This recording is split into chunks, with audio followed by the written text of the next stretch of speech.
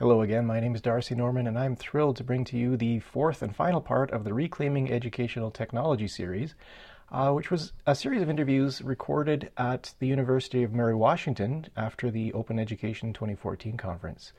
The interviews were conducted by myself and David Kernahan and recorded by Andy Rush.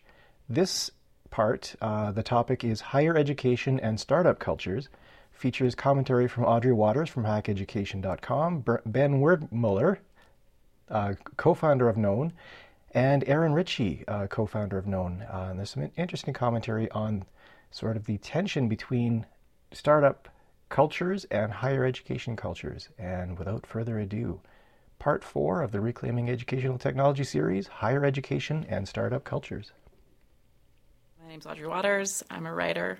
I write about education technology. I mean, I think that, this way in which innovation is talked about has become so much wrapped up in Clayton Christensen's disruptive innovation story, which is very much about markets and market-driven innovation.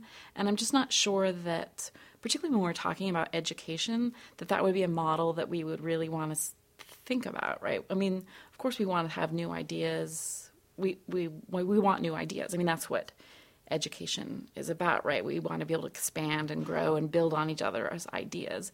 So that's a form of innovation, but it doesn't fit into this model that we have that's very much about can you introduce a new business idea or product that somehow displaces other products on the market. I mean, I don't think that that's what many of us would want as a goal. I mean, I think that actually part of it is to not mimic the discussions around what startups do, because I think that in some ways, startups, the whole idea around, the Silicon Valley startup is that they're high risk, high growth, increasingly with a sizable cash influx, with very few people, few benefits, long work hours, with a potential for outcome. And it feels like the high risk thing is a little problematic when you're talking about education, because I think in education, as an educator, you have a responsibility to actually not put your students at risk, right? I mean, you can do things you can do experiments, but even then you have to think really carefully about what are the ethical implications of experiments that I do, even when I try something new in the classroom, right? I mean, it matters. The stakes are a lot higher, and so the ability to just sort of throw out the rules and try new things, and the sort of embracing failure and iteration that the startup world really likes. I think that we need to be really thoughtful what it means to fail when we're talking about other people's children. We're failing with other people's children. My name's Ben Werdmuller. I'm the co-founder and CEO of Known.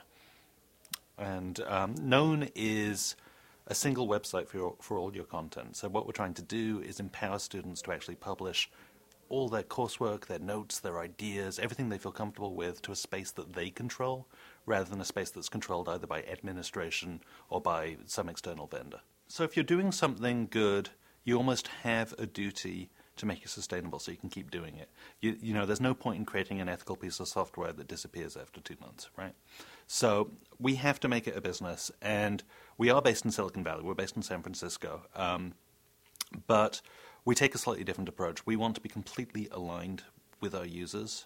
We think that gives us the best chance of success. We're also a small team. I mean, it helps if our users are effectively co-developers.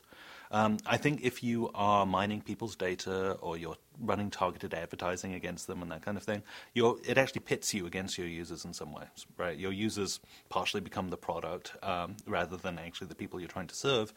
And their interests, which is really privacy, in my opinion, and, their autonomy, end up running against your business. And there's, you end up at the very least, or rather in the best case, finding an awkward middle ground, and in the worst case, somebody gets abused, and that's not great.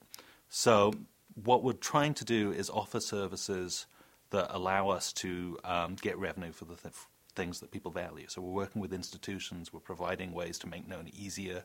And, the base Known, the Known profile for individuals is totally free. Open source, a very permissive license. You can take it and do what you want to do with it. So my name is Erin Ritchie, and I'm the co-founder of Known, and I'm from San Francisco, California. I still feel like an outsider in the startup Silicon Valley culture. I moved to the area just over a year ago from Portland, Oregon, and I had been working in technology before that, and Ben had moved to the area a few years before that, but both of us separately had been involved in open source before that. Both of us separately had done work in the edtech space before that, and we came into this, and actually when we started Known, we started it and joined a startup accelerator, which is a very sort of Silicon Valley thing to do. But the accelerator we were selected into is a public media accelerator. And at least at the time of its conception, it was the only public media accelerator in the world. So it's backed by the Knight Foundation and KQED, which is the NPR and PBS affiliate in the Bay Area, and PRX, Public Radio Exchange, which is based out of Cambridge, Massachusetts. And their focus is really choosing mission-driven companies in the greater media space. And they have some of these ideas around the companies that they support and work with must empower media, but media is very loosely defined because they're looking at the future of media and the future of communication. So they want to foster companies that develop platforms that help to connect users and engage people and push the boundaries of communication to sort of start to define what the media landscape might look like in the future. So all of the other companies in that program and all the companies that we've become really close to are very much aligned, even if our businesses and our products are in completely different areas. And we were originally a little concerned, being an open source based company, what that would look like today. But it's actually, we haven't got any of the pushback that we thought might be hanging around. There's enough open source companies out there that are well known that people don't see open source as a red flag anymore. And that was really encouraging to us. And a number of the other companies just in our accelerator are either based on an open source platform or do a lot of work with open source data. And there's other education companies in our accelerator as well. So we've had some really nice collaboration and sharing in resources with other edtech-based startups who are focused on like completely different aspects of the education space. But it's been so nice to just chat with them and share resources and share contacts and things like that. We have found that just our experience growing as a company, there are people who like to support and encourage and invest in startups in different spaces. And so EdTech is definitely its own space, just like media is its own space and a number of different industries. So we really didn't have a lot of connections necessarily with people that covered both educational technology and we're specifically looking at startups, but sort of over the course of the summer and meeting a lot of people, that's really broadened our network of people, and we've gotten a lot of great advice from entrepreneurs who have worked in and invested in the edtech space, and we've gotten a lot of good connections with other edtech companies around the world who wanted to just chat and share strategies and resources and things they've been working on. And so many of them have been so open and willing to share their knowledge and their experiences with us. It's been really great. We set out right from the very beginning, sort of one of our goals coming into this was we're going to create a company and a platform. And because of where the project originally started as a hobby for both Ben and I, sort of us coming out of the indie web movement, creating something for us to have our own personal websites, to control our own data, we were building something that was sort of the opposite of selling user data or adding advertising, and the platform for us was never created for that. So when we turned it into a company, we knew that that was never going to be a component of it. And like we were a little worried at the beginning about it being open source, we weren't really sure how people would feel about that. Because historically, people have sort of seen users of software as the product for freemium products, and that's not the direction that we wanted to take, and we didn't want to take a direction where the product becomes filled with advertising in order for us to generate revenue. So we started right at the very beginning talking and focusing on revenue strategies and different ways that the platform could start to make money. And I think with a lot of companies, the focus is so much on expanding that user base and getting it really wide that they don't think about the monetization strategies at all until a much later point. But we started really just brainstorming in that area from the very beginning.